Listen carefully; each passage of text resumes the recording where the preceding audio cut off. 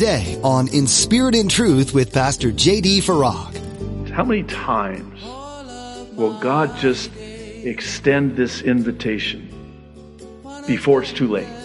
We're heading in a direction, bringing upon ourselves the judgment of God, the discipline of God, the chastisement of God, the correction of God. And God takes no delight in it. Just as we as parents take no delight in disciplining our children. Disciplining children isn't designed to be easy. If you're a parent, you understand that discipline can be harder on you than the child. God doesn't want to chastise anyone. He longs for all to come to know Him as Father. But, as Pastor J.D. shares today, loving parents must eventually correct those who've gone astray. Now, be sure to stay with us after today's message to hear how you can get your own copy of today's broadcast. Subscribe to the In Spirit and Truth podcast or download the In Spirit and Truth iPhone or Android mobile app. But for now, here's Pastor J.D. in Isaiah chapter 15 with today's edition of In Spirit and Truth. Loving Heavenly Father, we're just so in awe of you, so in love with you, so grateful to you. Lord, we love you so much, and we thank you so much, and we thank you for this time that we have together in your word here in this amazing book of Isaiah. And it is an amazing book, so rich, so full. But Lord, we are here because we readily admit that we are needy and we need you, as we have just we need you. How we need you. Every hour we need you, Lord. So, Lord, would you, as only you can, just minister to us and satiate that need that we have in our souls, that thirst, that hunger that only you can satiate. Speak into our lives, Lord. That's why we're here. We want to hear you speak in that still small voice of the Holy Spirit. Lord, encourage and strengthen the discouraged, the downcast, Lord. Lord, just a renewed hope.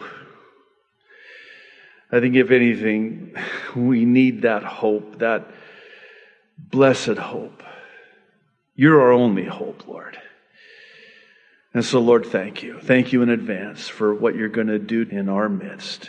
In Jesus' name, amen and amen. All right, so these two chapters 15 and 16, which I wanted to take together, actually a short chapter in chapter 15, but they consist of a dual prophecy concerning Moab, which we know today as the modern-day country of Jordan, actually. It's where my mom was from. She was actually born and raised in a very small farm town in Jordan, outside of Amman, the capital of Jordan.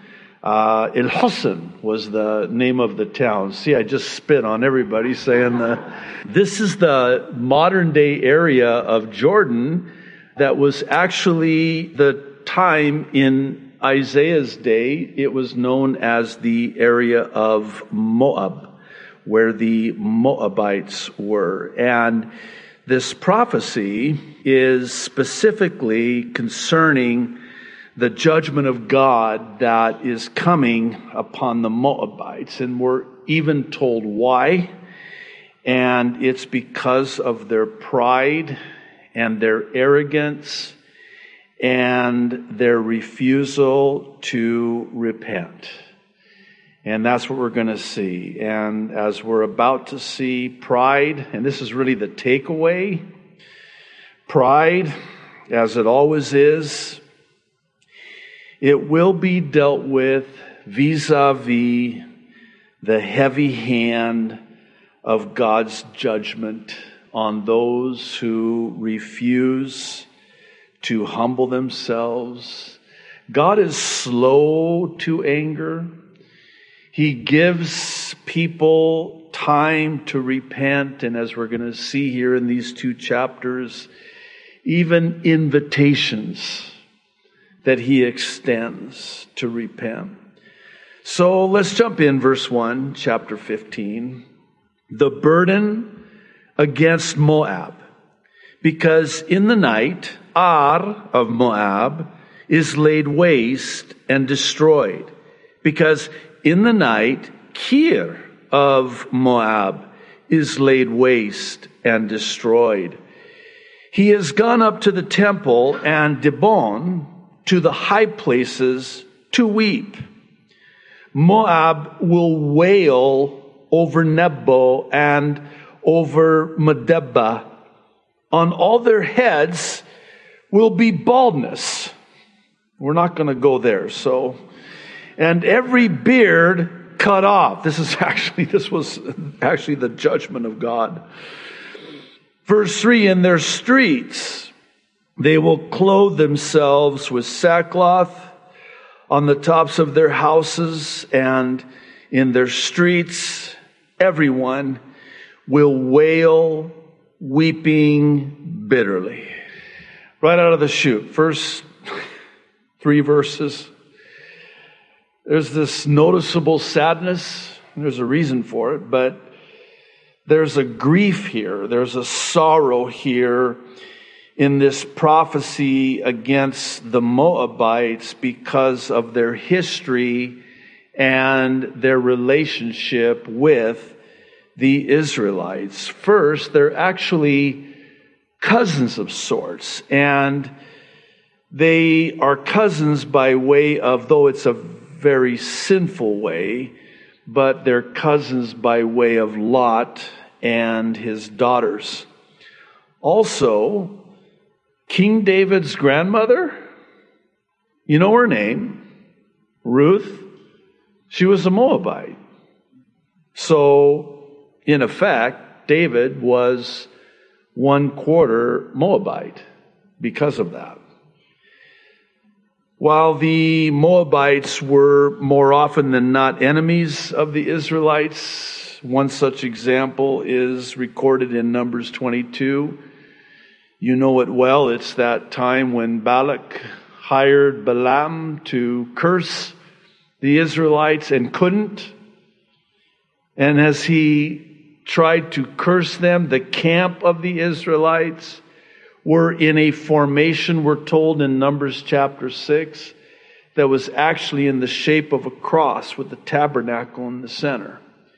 It would be a foreshadow, a type of the cross to come and the Savior to come and the finished work on the cross. And that's why he could not curse them as hard as he tried. As he would open his mouth to pronounce this curse upon them, because of this Moabite king, Balak, who was threatened because of their increasing numbers. So they were commanded to camp to the east, to the west, to the north, to the south. 12 tribes divided into 4 camps, 3 tribes per camp for a total of 12.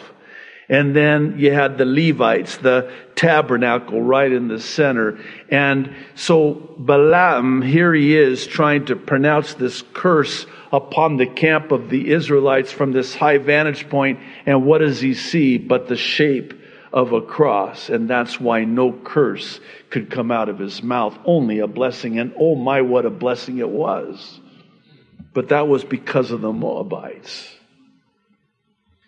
However, when you get to Deuteronomy 2, God tells Israel not to destroy Moab and take their land.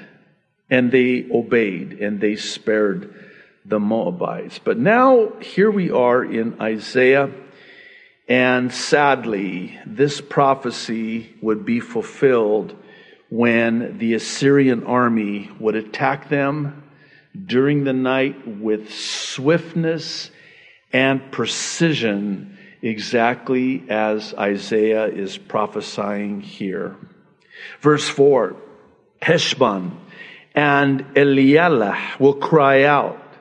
Their voice shall be heard as far as Jahaz.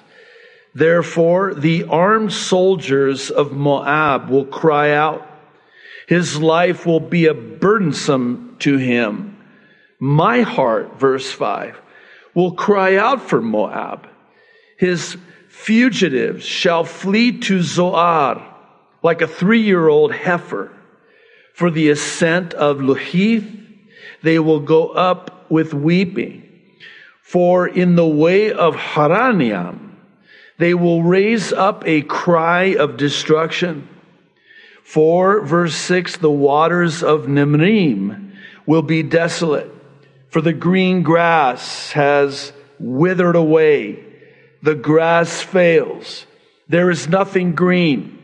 Therefore, the abundance, verse 7, they have gained, and what they have laid up, they will carry away to the brook of the willows. For the cry has gone all around the borders of Moab.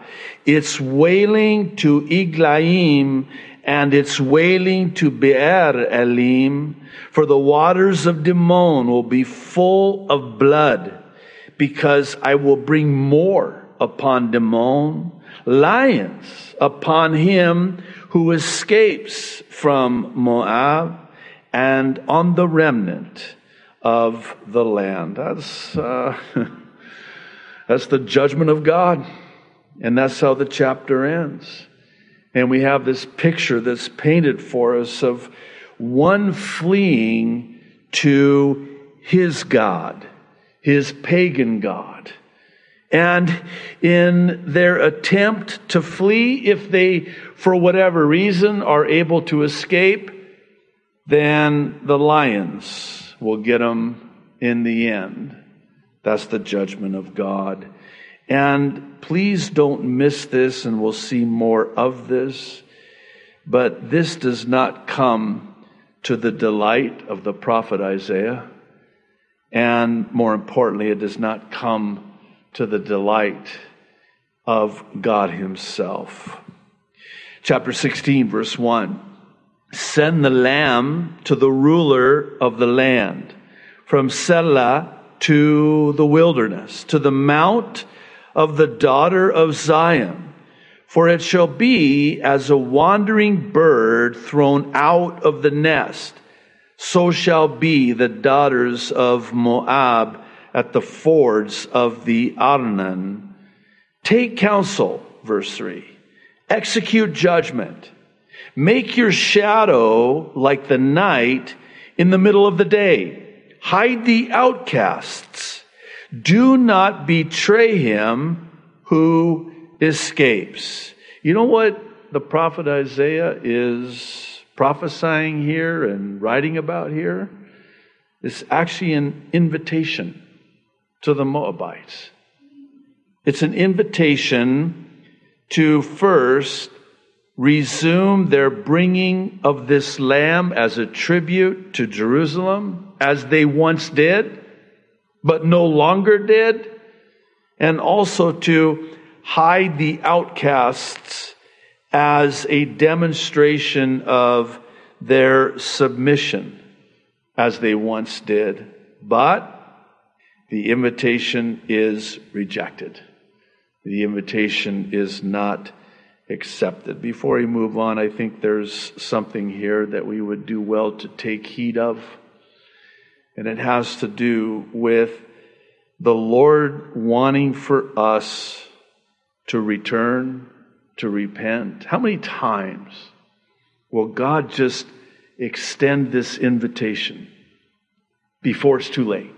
We're heading in a direction, bringing upon ourselves the judgment of God, the discipline of God, the chastisement of God, the correction of God. And God takes no delight in it.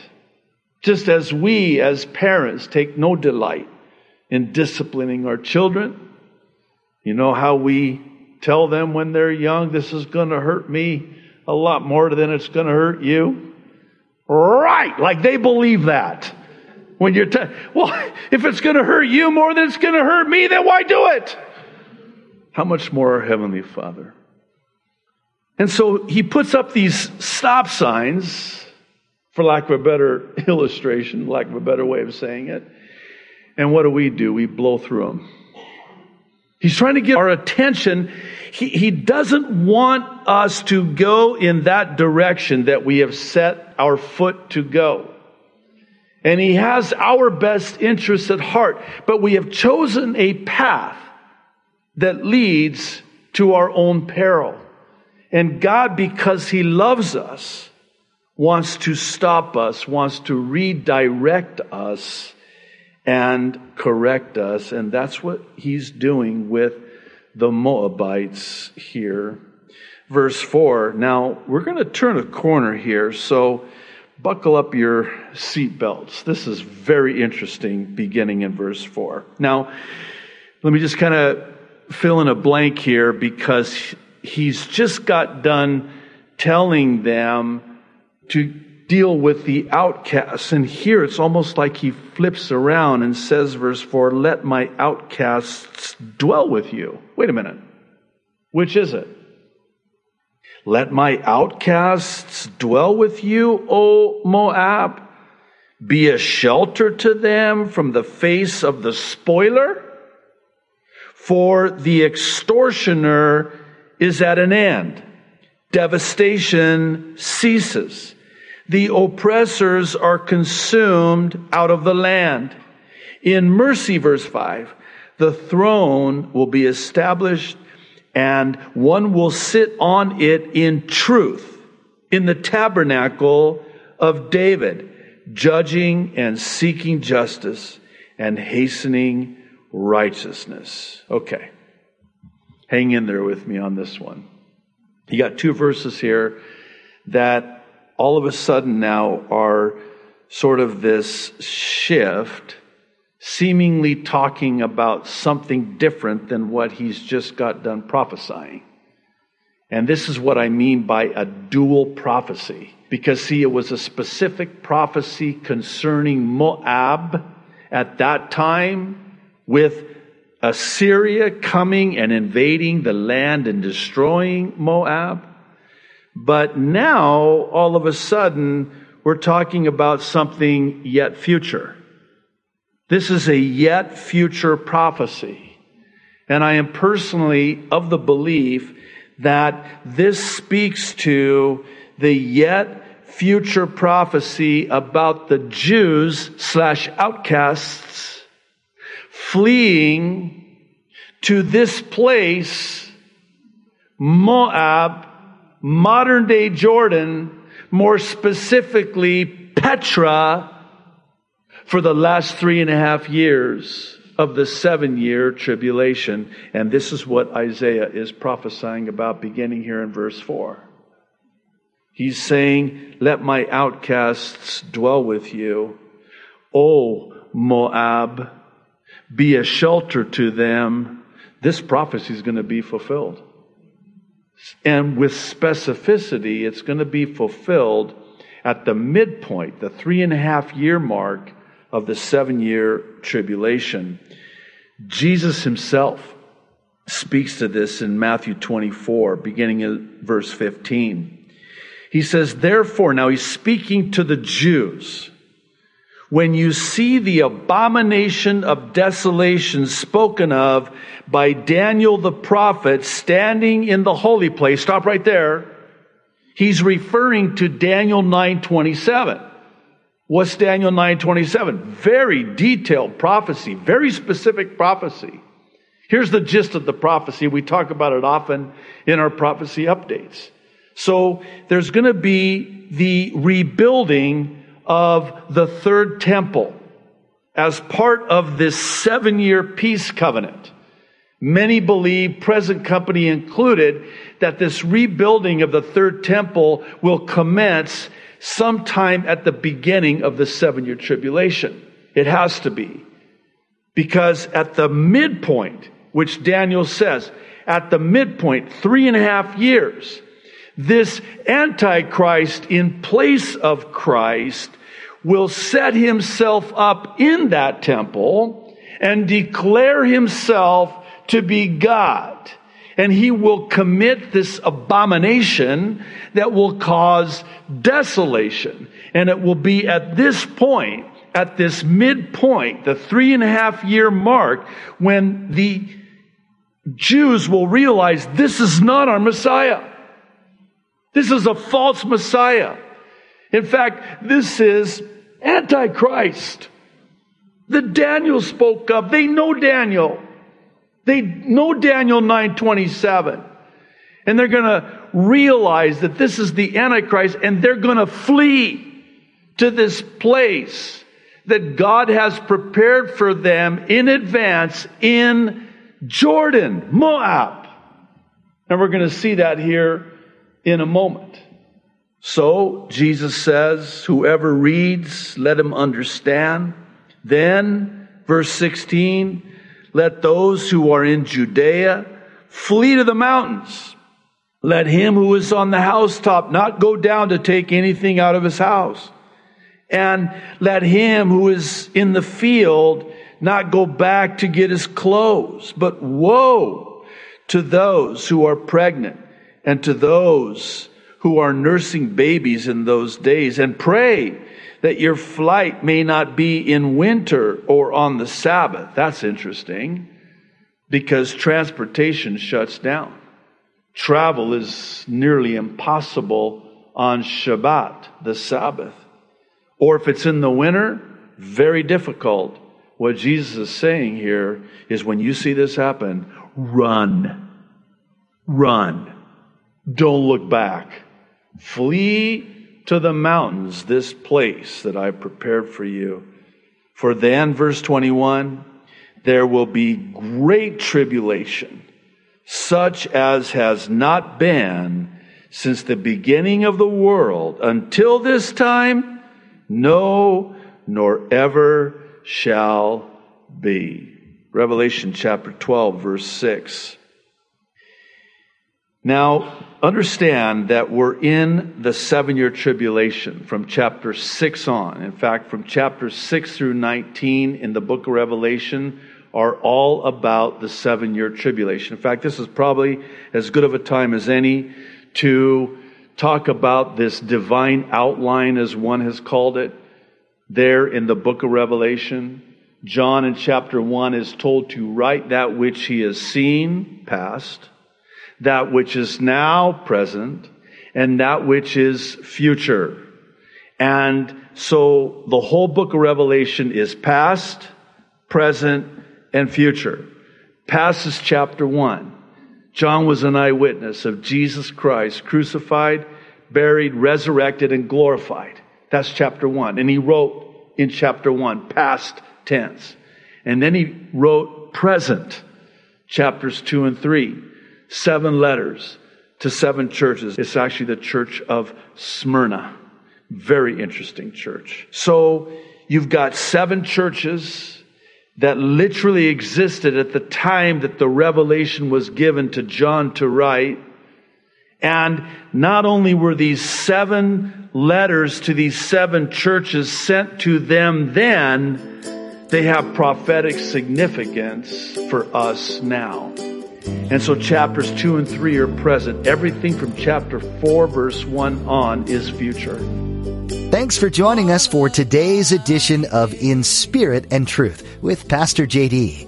We hope you continue to be encouraged as you learn some good things from the book of Isaiah. Did you realize that there are 39 chapters in Isaiah that address judgment and 27 chapters that point to God's salvation? How fascinating that this book relates to 39 books of the Old Testament, much about judgment of sin, and 27 books of the New Testament, pointing to Jesus as God's salvation for the world. Isaiah is yet another example of how God interweaves the old with the new, and how prophecies from old point to fulfillment of that later. Are you seeing the connections that God has written into these pages of Isaiah? If you're wanting to hear this message again or more like it, you can find them at CalvaryChapelKaneohe.com. While you're there, you can learn more about the church this ministry is supported by, Calvary Chapel Kaneohe. If you're not already plugged into a local church, we invite you to be part of our church family. If you're in or near the Kaneohe area, we'd love for you to come visit us on Sundays and Thursdays for a time of worship, fellowship, and in-depth Bible study with Pastor JD. You can find service times and directions on our website. Again, that's calvarychapelkaneohe.com. We're so glad you tuned in today to learn from the book of Isaiah. We look forward to the next edition with Pastor JD and the things that God has put on his heart to share from this prophetic book. Thanks again for listening today to In Spirit and Truth.